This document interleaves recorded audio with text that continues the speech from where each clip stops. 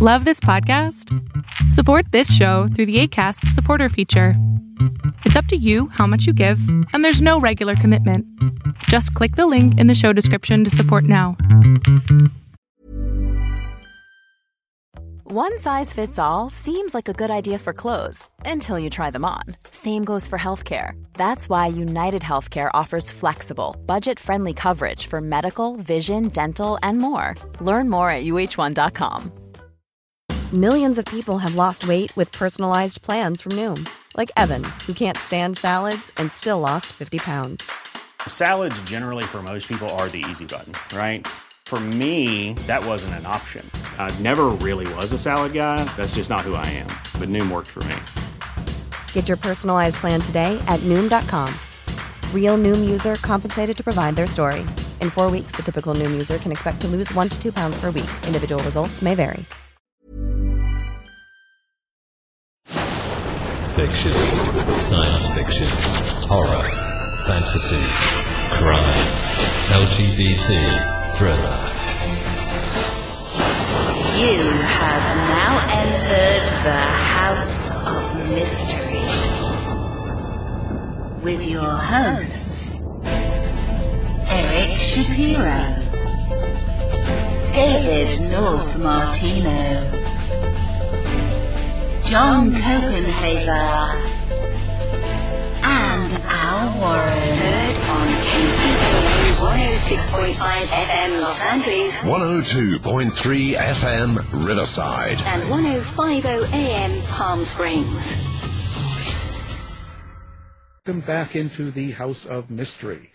Next up on the stage today, as we call it, we've got an author, and she has her own press company, too. So let's welcome W.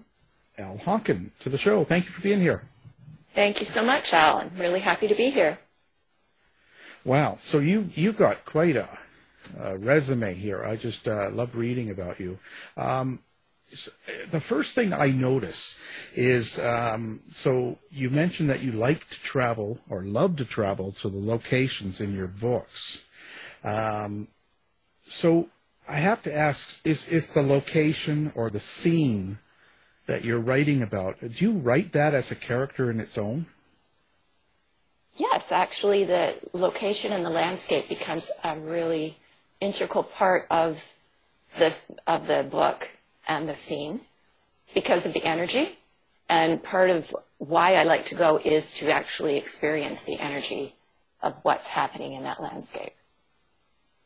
So if someone was to say, well, what do you mean by that? Like what, the energy. So let's talk about that. So you're looking for the feel of the land? The feel of the land, yeah. I'm an INFP. I don't know if we look into Myers-Briggs, but I'm a feeling, perceiving personality. So for me, I don't think as much as I feel things into being. So if I go to a location, for example, in the last book I wrote, I had to climb to the top of a hill in the middle of a cow pasture in Ireland because that's where my character was inaugurated as a king and then ritually murdered. And I wanted to stand on the top of the hill and look out into the surrounding countryside and see everything he would have seen. So that gives me a better feel for how I'm going to incorporate that into the writing. Oh, yeah, that makes a lot of sense.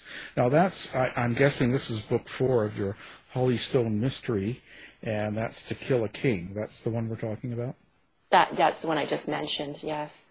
Mm-hmm. So when you do this, it looks like your characters are also a very big part of this. Where does all that come from for you? My muses? Yeah, like so when you're going to sit down and write this book, To Kill a King, this is book 4, where do you draw from to get the characters and the scene and you're going to Ireland and you're going to the top of the hill and stuff like that? Where does this all come from? Well, that one was pretty particular in that it's a bit of a spin-off from book 2. So in book 2, at the end of it, there's an archaeologist. They're in Scotland, and there's an Irish archaeologist working in Scotland. And at the end of book 2, she meets up with Cernunnos, the ancient horned god, and spends some time with him over Beltane. And in return, he offers to take her anywhere in the world, in any culture that she would like to go to. And because she's an archaeologist, she has, of course, been lots of places, and she doesn't know. And I didn't know for a while either. But I do know her backstory is that when she was 14, she had gone to the museum, the Irish Museum in Dublin, and she had seen a bog body, Old Croghan Man, who was pulled out of the bog in 2003. And Saoirse has an ability, she has psychometry. So when she touched the metal plates on his leather armband, he's still wearing, he's 2,000 years old, but he, in our time, is actually still wearing this armband. And when she touches those, she actually has a vision of his face. And in that moment, she kind of falls in love with him, but she also decides she has to be an archaeologist, and she wants to tell the stories of the ancestors. So that was going on in my mind. I wasn't sure where she was going to go. And then one night I was looking through National Geographic, and I saw the mummified fist of Old Croghan Man and the torso, and that just really caught me. I wanted to tell his story, and I wanted to give his life and death meaning. And so I put those two things together, and they turned into book 4. Wow. So that's a long answer, I know. Well, no, it's, we're hoping to get more, detailed stuff like that. That's important. I'm just going to say you got a lot of stuff going on in your mind.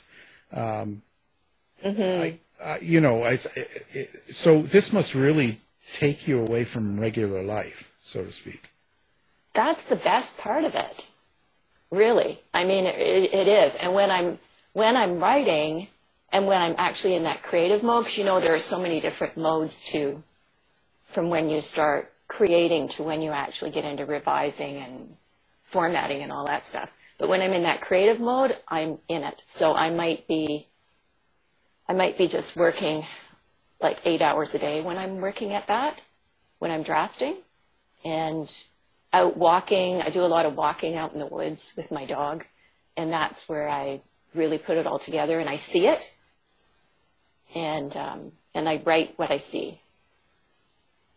Wow. So in essence, you're saying you really don't know where you're going to go with it. It just sort of takes you there. Yeah. I hate those terms, plotter and pantser, but so I call myself an intuitive writer. Okay. So it's kind of it's more of a feeling, right? So the feeling draws you to where you're going to go. Do you think that you pick up influences, like, so when you're writing your characters and when you're going through the development, do people in your life or people you run across or meet, do they sort of get drawn into it as well, like you take from people around you? No, I don't think so. And everybody's breathing a sigh of relief. No. Yeah, I'm sure. Yeah, especially the ones that have those real bad deaths, right? I will say, I think on occasion in antagonists that there may be some qualities of people I have met over the years that are antagonistic, and that might come out. But in terms of just creating characters, they come to me often fully formed, and they're not people I know, although they're people I'd really like to know, and they become friends. So they're actually part of my life, but they're not real.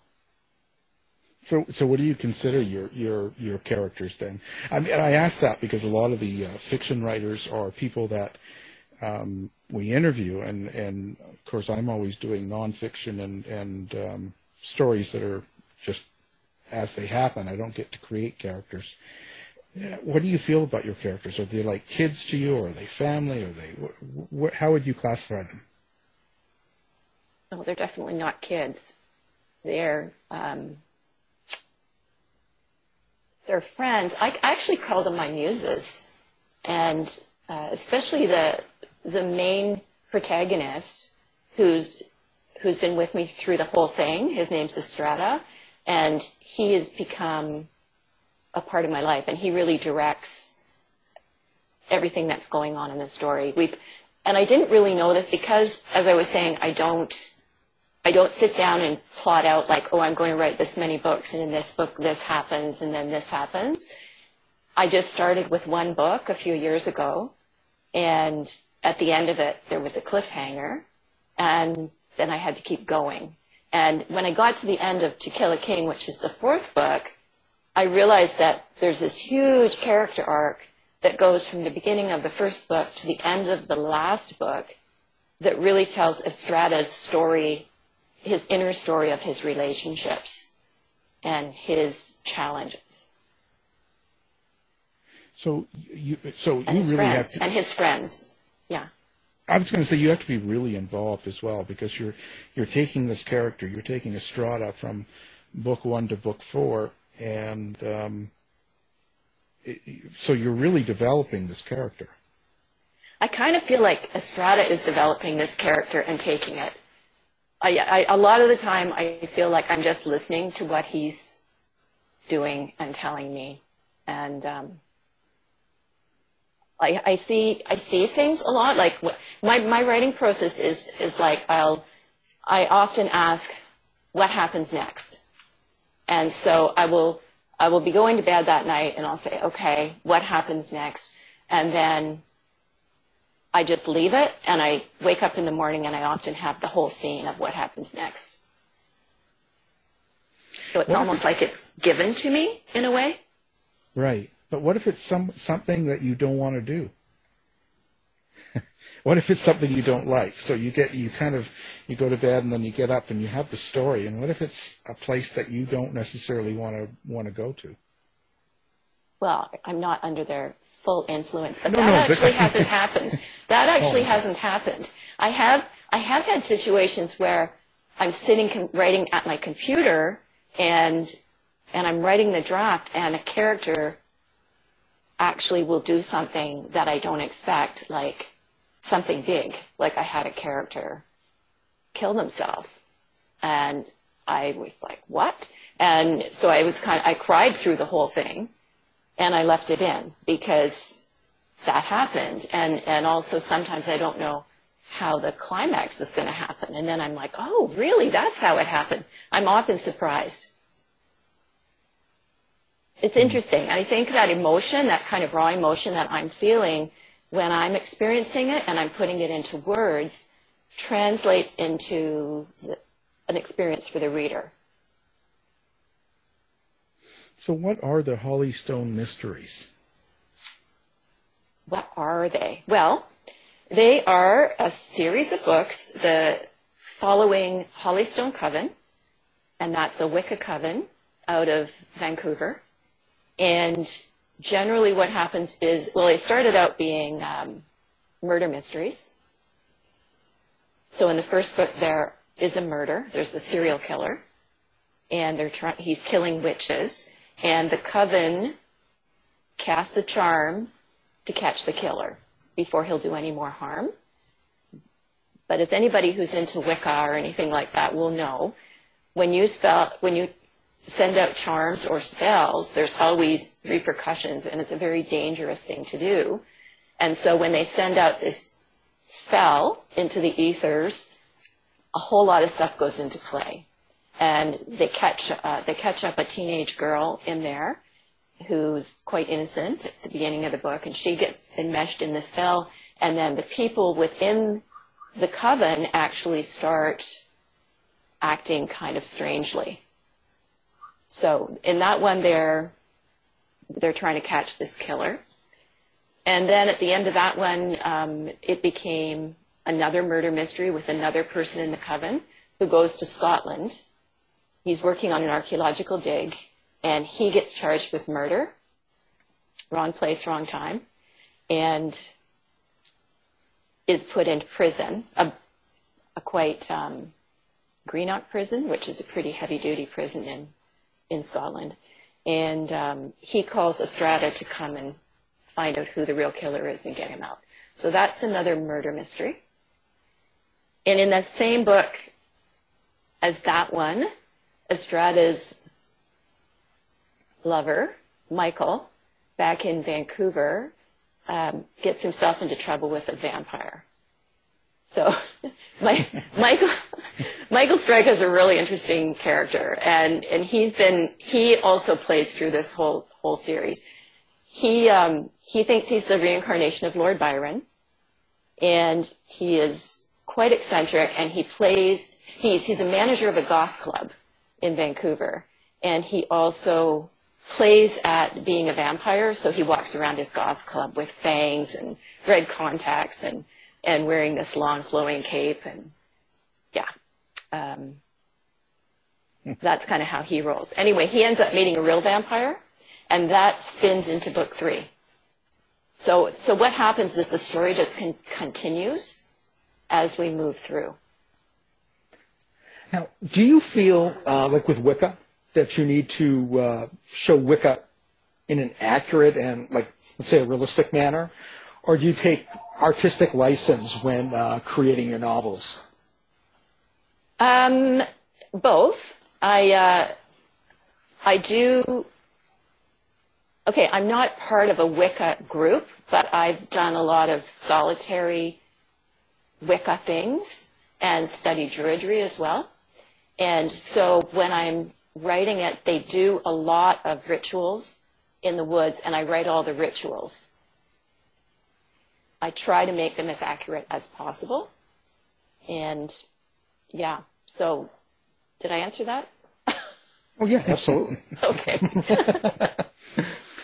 So what is urban fantasy? Like, how would you explain that to someone that doesn't know what that is? Right. Well, urban fantasy to me is just a contemporary setting, basically, or a modern setting. Often it's in a city. I don't think it has to be, but a contemporary setting, but where the characters connect with supernatural kind of entities.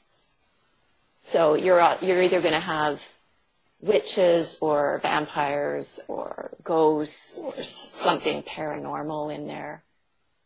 Yeah.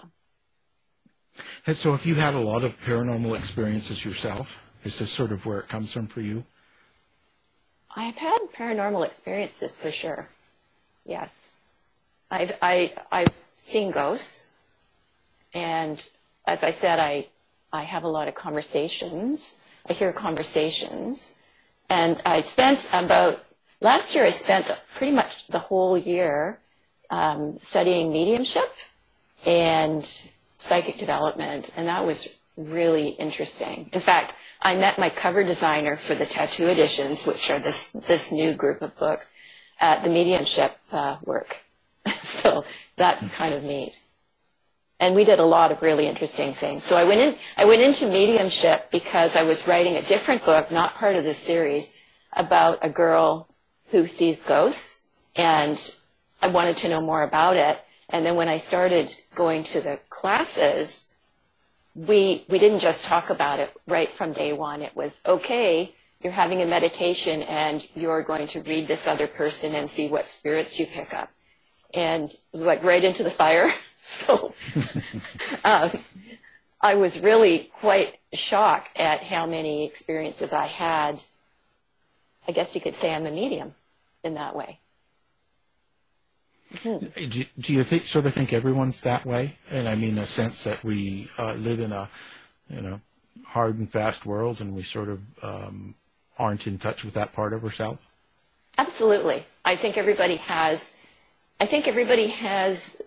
the ability to do these things, and what you have to do is you have to raise your vibration, and then the spirits lower their vibration, and you kind of meet in the middle, and that's how it works, that you're able to do that. And so the way you raise your vibration is through meditation.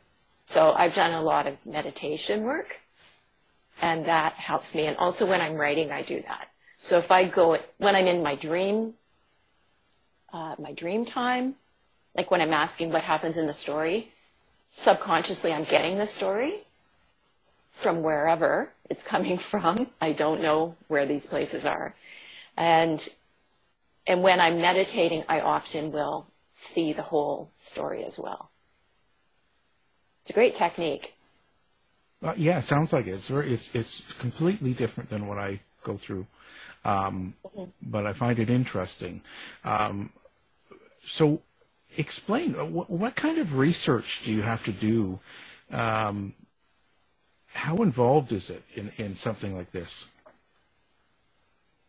Can you be more specific? Like, what kind of research for? Well, for me, like in a true crime book or in a setting, so when I'm covering a case, I go meet surviving family members. I go meet the killer's side. I go meet the killer himself. I go court records, police, doctors, documents, prisons. So, there's a lot of things that that are involved when I'm putting together a book on a case or some story that happened in our time, So I kind of can plot how I'm going to put together my book and kind of make the times and set up the appointments and figure it all out.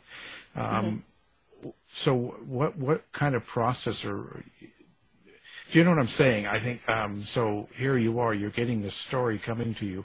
Is it just a matter of writing it out, or when you get into a subject, like when we're talking Wicca, or we're talking about goth clubs and stuff like that, like there's a lot of parts to your book. You've got time travel, obviously LGBT, right? So there's so many sections of this, but you couldn't have possibly lived all these yourself. So I'm saying, do you take time to go learn that or research that part of what you're writing about?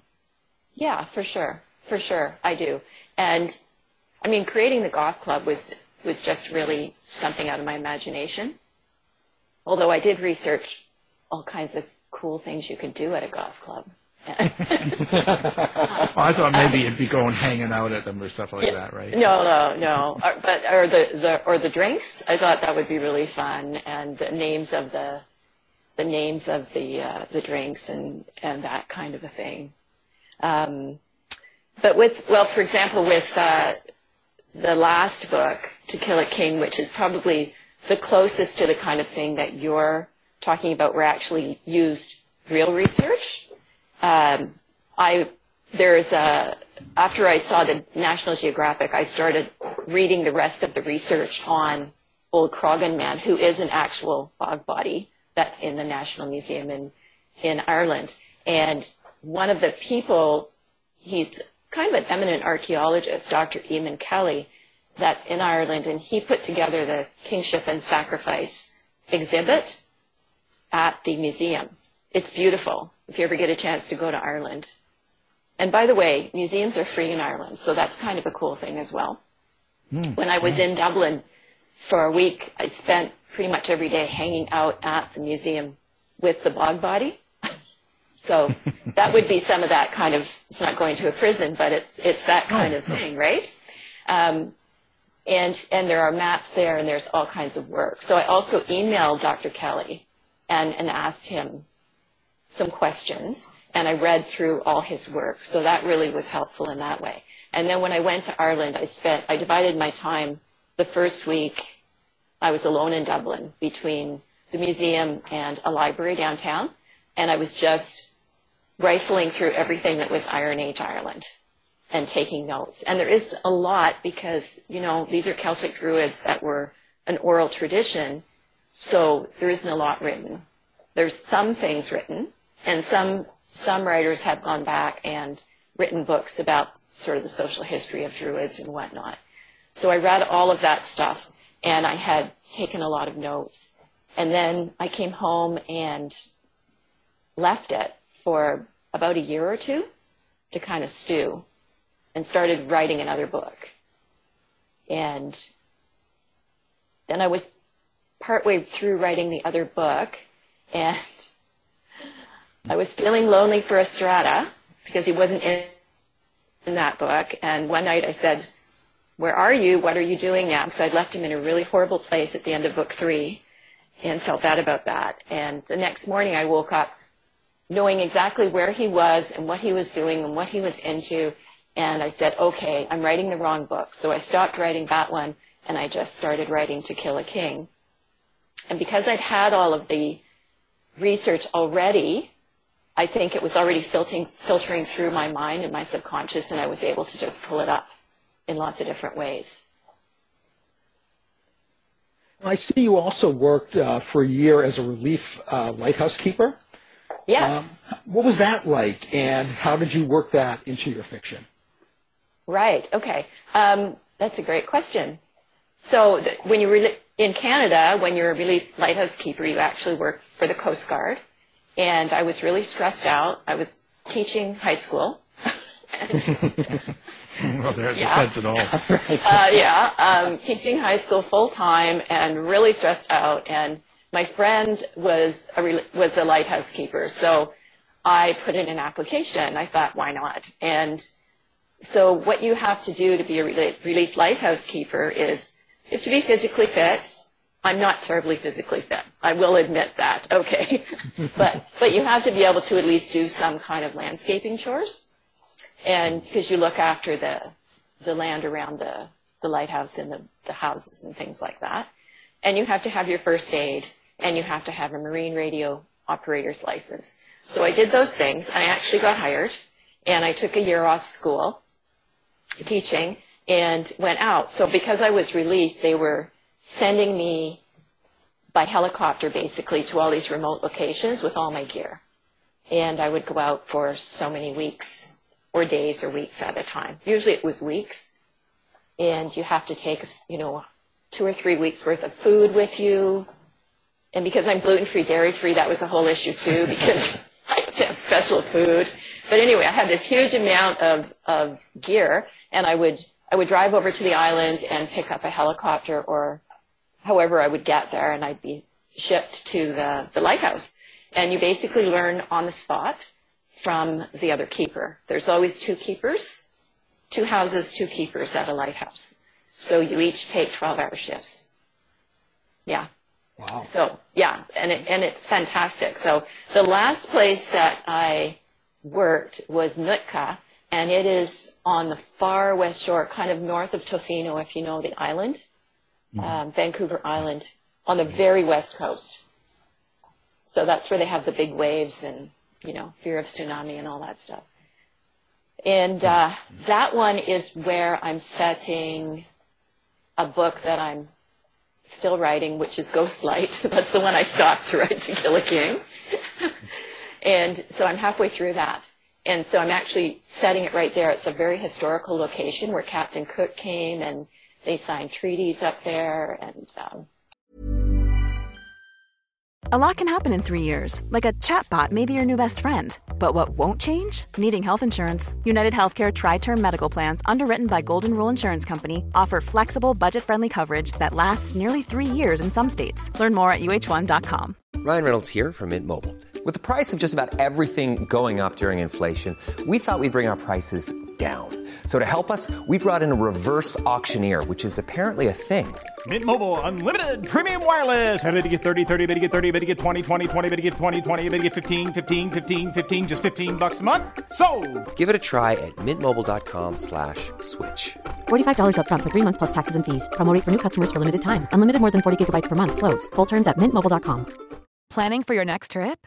Elevate your travel style with Quince. Quince has all the jet-setting essentials you'll want for your next getaway, like European linen, premium luggage options, buttery soft Italian leather bags, and so much more. And is all priced at 50 to 80% less than similar brands. Plus, Quince only works with factories that use safe and ethical manufacturing practices.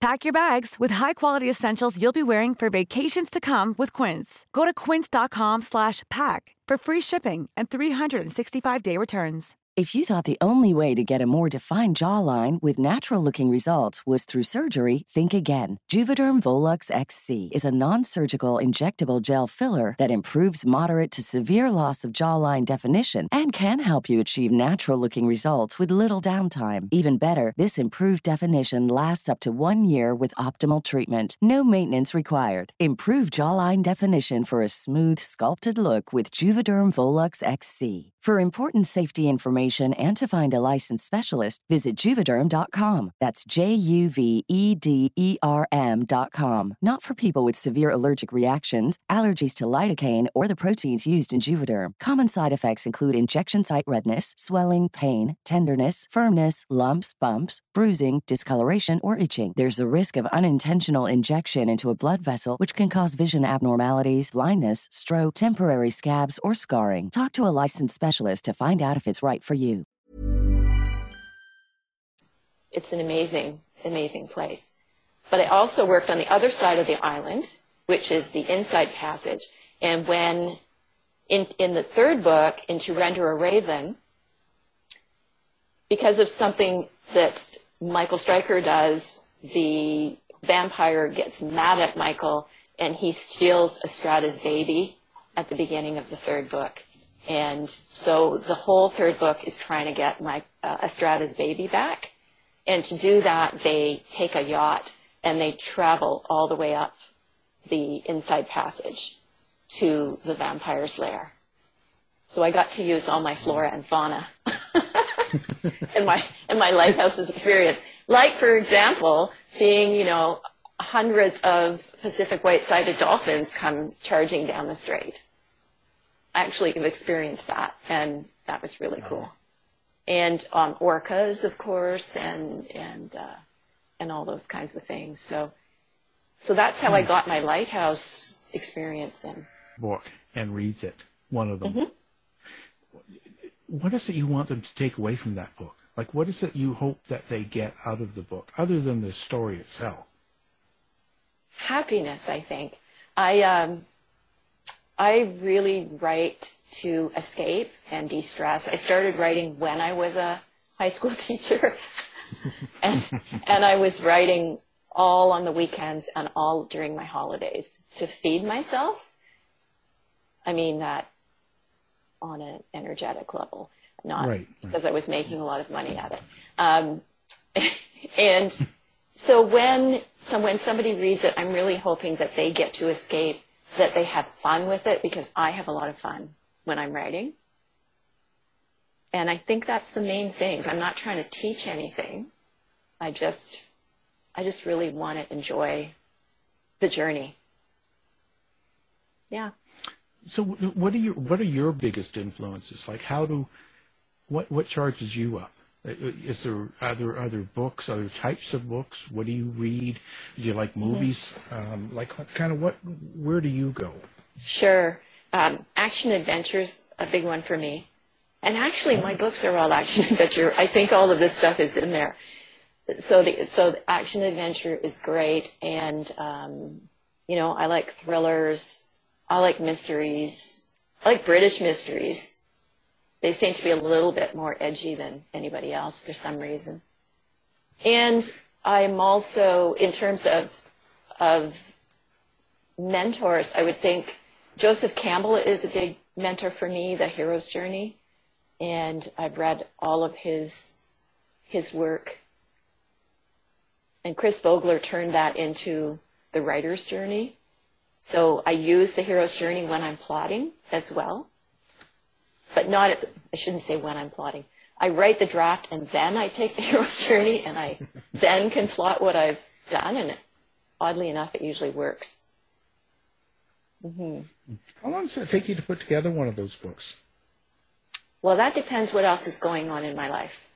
So in the beginning, when I was teaching full-time, it took, quite a while. Now I'm probably able to do a book in less than a year. So when you look back at, let's say, the first book in this series, do you ever go back and think about ever changing anything, or look at it where you'd like to see something different? You know, To Charm a Killer, I really still like To Charm a Killer the way it is. I've changed the cover 3 times. I think. 3, 4, maybe 4. Because the last editions we have are the tattoo editions, so all of the book covers are tattoos that characters wear in the novels. But no, it's interesting because I often go back to it, and at the end of book 4, there's a moment where Estrada wants to go back to the beginning. I don't want to say any more than that because it's right at the end of the book. But he wants to go back to that time in To Charm a Killer when he feels he was different and things were different, and he wants to start again. Well, so what's next? Where are we heading now? Like, what do you plan next to do? Well, I just finished drafting a small town romance with a lot of suspense and adventure, and that just came back from the developmental editor, so I'm in revision with that one. And then I am halfway through Ghostlight, which is the lighthouse mystery, and I'm not sure where that's going to go. And then at the end of book 4 for To Kill a King, there just happens to be a little cliffhanger. So I think, I think that there will probably be a book 5 in this series. I won't be able to stop because I'm just too connected. Right. You're very, very involved in it. Yeah. Yeah.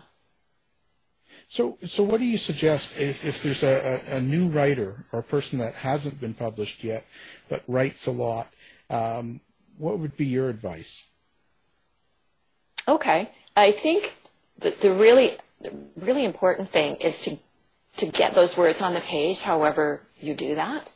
And so if you're saying they're writing a lot, that means hopefully they are getting the words on the page. And then to get the pages to other people who are not your family and friends. Because that's not fair. And I've certainly inflicted my writing on my family and friends a lot over the years. In fact, my daughter just said to me that To Kill a King is the first book that she said to me, "Mom, don't tell me anything." She said, "I want to read the whole thing when it's done." And right now she's reading it, and she was here yesterday for Easter, and she says, "Oh, I'm really into it. It's so cool." And she was telling me all the parts and where she's at, and she says, "I think it's different because I didn't know anything that was going to happen this time." So don't tell your family and friends. I know you're excited and you want to, because it's so hard when you're writing not to share what you're doing when you're excited about it, but don't. So try and find a group, and there are some really great writers groups. I'm actually going to plug the Creative Academy, because they're a fantastic group of people, and you can talk to people about your writing who are writers. Send it to beta readers, so people who will read it, who know your genre, and will give you honest feedback. And then when you get the honest feedback, try not to get defensive, because it's really important to hear what people say and to have a step back from it. And it's hard. I mean, I taught English for a long time, and even with students, whatever feedback, they're like, "Yeah, but I did that because of this." And I'm like, "Okay, but it doesn't work." So, you know what I mean? Like, you have to be open to taking that feedback. If you can afford it, get an editor. Editors are huge. Yeah, it makes a big difference. It's they're trying to make your book better. They're trying to make it a better writing, so to speak. Mm-hmm. But if one of the beta readers doesn't like what you're doing, you just go out and kill them. Well, a little beta reader story for you is that in book 2, when Michael Stryker makes this big mistake with the vampire, my beta reader wrote and I thank her for it. She was very emphatic. She said, "Well, that was a stupid thing. Why would he say that?" And I'm like, Oh, yeah. And so I actually turned his stupid mistake into a whole other book. So that's, because at that moment I could go, okay, stupid mistake. So do I take it out or do I make it into something else? So at the end of the day, you're in charge, right? Yeah. Oh, yeah. Yeah, and what do you think the key or the most important thing is to a book when you're putting out? Is it the story itself, or is it the grammar? Is it what do you think the key to a book is? Oh, I think it's the story itself. The grammar can always be fixed and stuff like that. Although, please do fix your grammar, because there's nothing that turns people off than typos and grammar mistakes, and indie authors get slammed for that constantly, and it brings a kind of, it's one of those clouds over indie authors that, I picked up this book and it had a lot of mistakes. So do that, but that's part of a different process.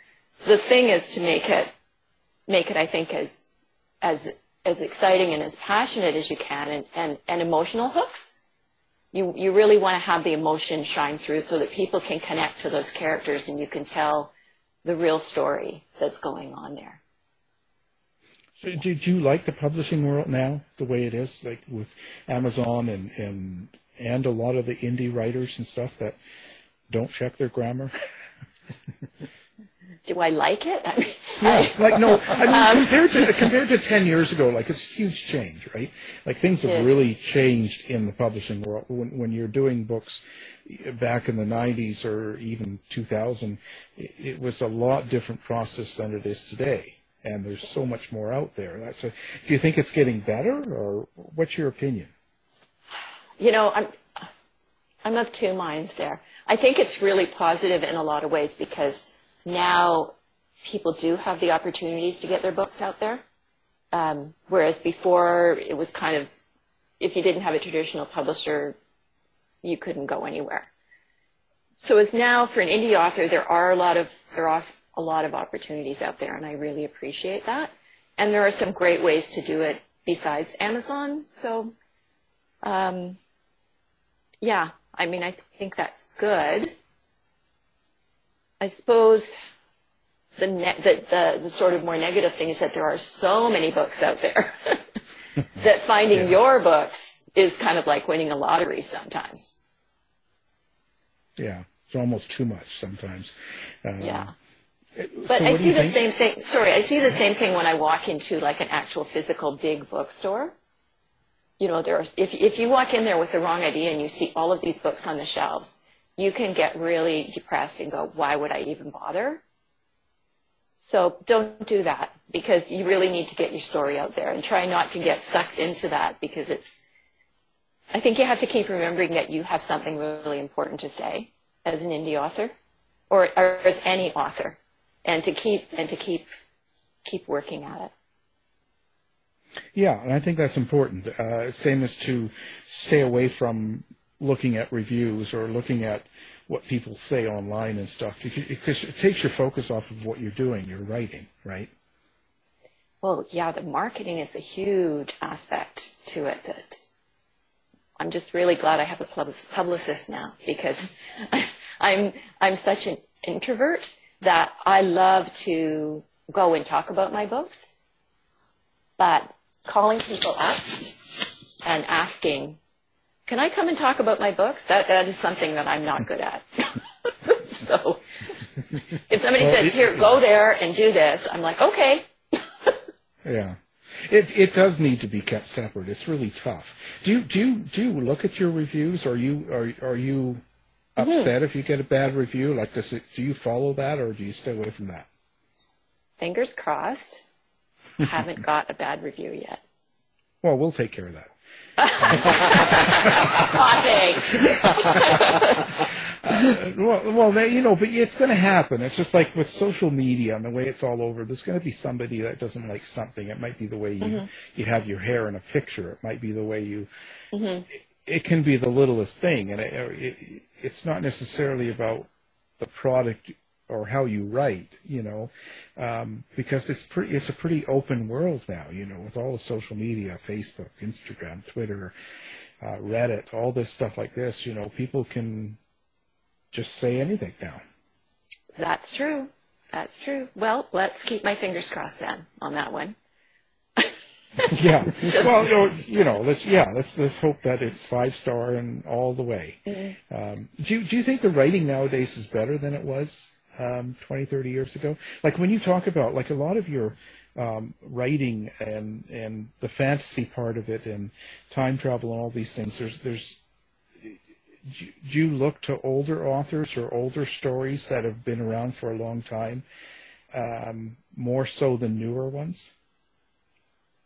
I think both. I mean, I think there are some really great writers out there, and I'm also a book reviewer, so I write reviews on the Ottawa Review of Books, and I got a lot of Canadian. It's for Canadian authors, so I get a lot of Canadian authors sent to me, and I've sometimes heard people say there are no great Canadian authors. I've actually heard that, yeah. But it's not true, because I'm reading some really good writing. Yeah. So I think, I mean, I like to read classics for sure. And, I was an English lit teacher for years. So, I'm up on the kind of old school books. But I also think there are some really great new books out there. Okay, so now how do people get a hold of you, or where do they find all your work, or what you do, or send you letters, or send you good reviews? Yeah, exactly. Well, I'm on all the major retailers, but I think another way would be my website, which is bluehavenpress.com. Fantastic. Now, we'll put that up on our website, of course, so people can find you with one click. How did COVID, did it affect you in your writing the last year or so? Have you noticed a change? Honestly, I'm such an introvert that this was a really relaxed year for me, because I didn't have to go out anywhere. I mean, I know it was hard for a lot of people, and a lot of people went through a lot of pain, and I appreciate that. But for me, if I'm getting ready to go to a conference or something, I have so much stress around that, because I have to go out. And it's like Jerry Seinfeld always says, we go out so that we can go back in. We can go home. And I really like being home. So for me, it gave me a lot of relaxed time where I was like, I have the whole weekend. I don't have to do anything but write. And so it was good. And I got a lot of work done. Yeah, no, there's some people that say that. We interviewed a lot of authors, but there's also ones that say that it kind of give them a block. They sort of gotten away of their writing. So I sort of always ask. And also, do you think that it so it didn't affect you, but did it make you write darker per se, or do you think you had a darker way, or did you kind of go the other way and write a little brighter? I'm just thinking that I'm not sure if COVID affected me. Okay, what I'm trying to say is that in To Kill a King, one of the interesting things that's happening is that there is actually a kind of a pandemic. But I wrote that before our pandemic, and there's also climate change, and those things I wrote before COVID. So last year I was actually writing this small town romance, and finishing up To Kill a King. But I don't know. I think that I was more affected by the fact that I moved out of the city into an eco-village on an organic farm in the country. And that kind of really made me relaxed. And so I softened a little bit. Wow. Mm-hmm. That's one of the most unusual answers I've had. It's usually a little bit more extreme either way, right? Some people get darker And because not just COVID, just everything was going on, you know, in the last year or so with the Trump presidency caused a lot of turmoil, and Black Lives Matter, and just all of the things going on. It's been a lot of upset, you know. For sure. I don't watch the news. Well, that's a good thing. It's healthier. So that, I mean, I spend a lot of time in my head, as you can probably tell. And so if I don't watch the news, that's good. The one thing I did miss was going to, I like to do live readings, and where there's, or talking to people where there's actually energy in the room, and I find that's a lot more effective than Zoom.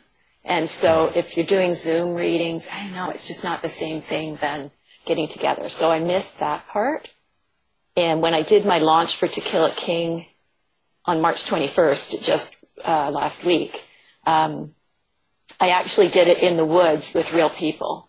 So I had it at a fish hatchery, which is run by Indigenous people, and they have a beautiful gazebo there, and they have hand-carved poles and everything. And so I was at this place, and people came wearing their masks, and we all kind of did the social distancing, but it made a big difference to me to actually do it somewhere live, and I missed that piece of it. Yeah, there's something about the interaction, live people, and being around them when you're doing that, right? That's, you know, it creates, like you said, an energy. So, you know, do you ever get blocked?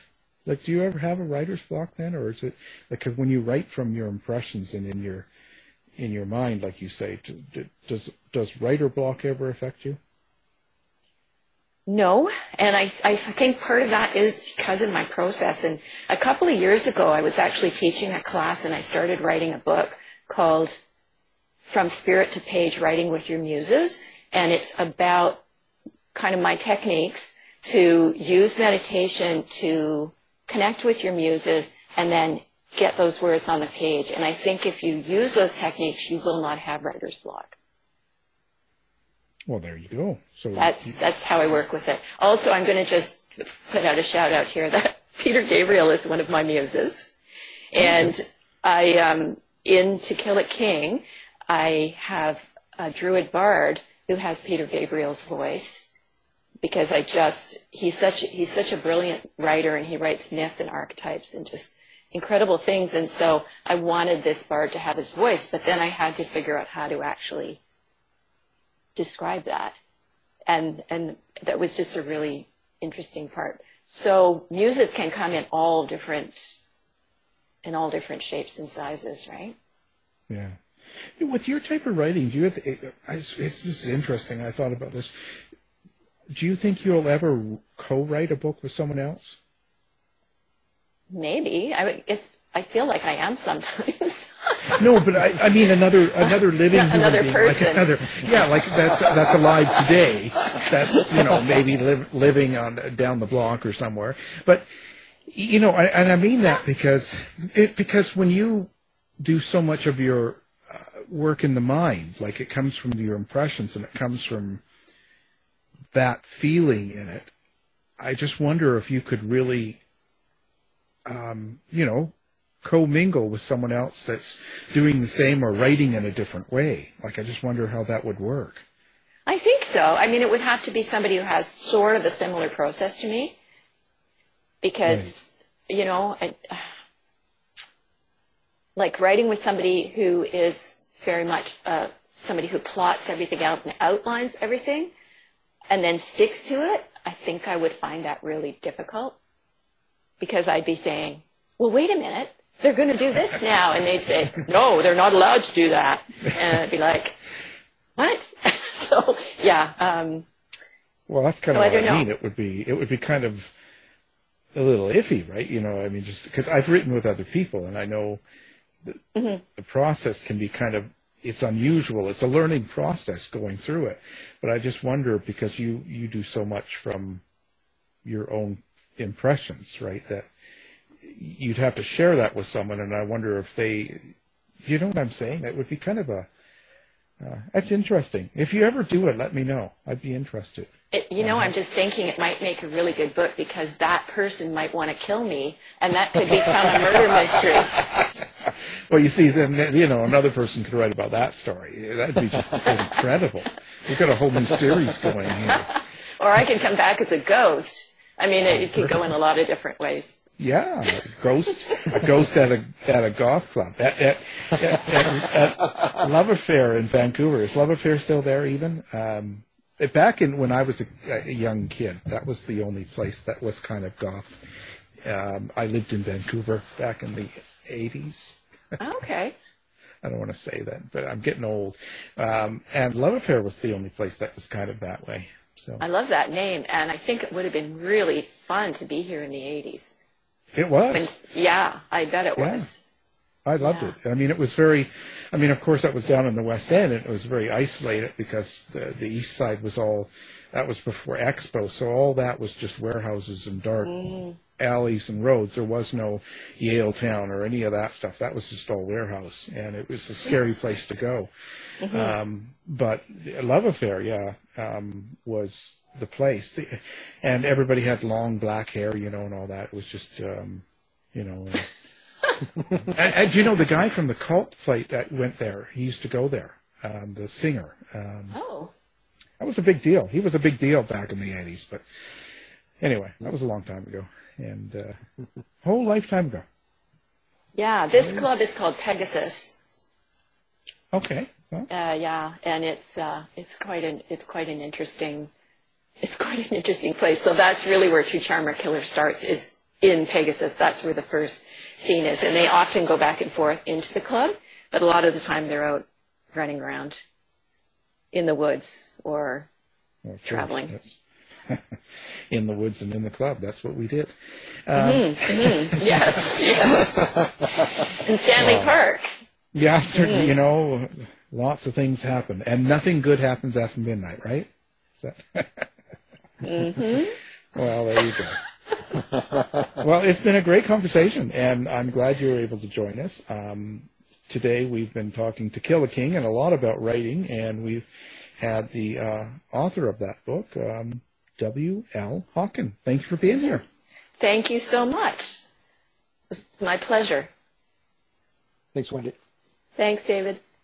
To find out more about our show, guests, or to listen to past shows from our archive, please go to www.houseofmysteryradio.com.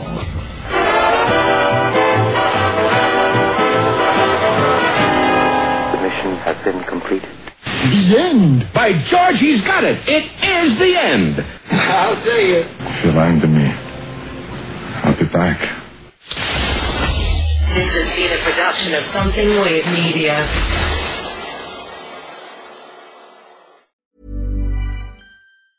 Hi, I'm Daniel, founder of Pretty Litter. Did you know cats tend to hide symptoms of sickness and pain? I learned this the hard way after losing my cat, Gingy. So I created Pretty Litter, a health monitoring litter that helps detect early signs of illness by changing colors, saving you money and potentially your cat's life. Pretty Litter is veterinarian developed, and it's the easiest way to keep tabs on your fur baby's health right at home. Go to prettylitter.com and use code ACAST for 20% off your first order and a free cat toy. Terms and conditions apply. See site for details. Even when we're on a budget, we still deserve nice things.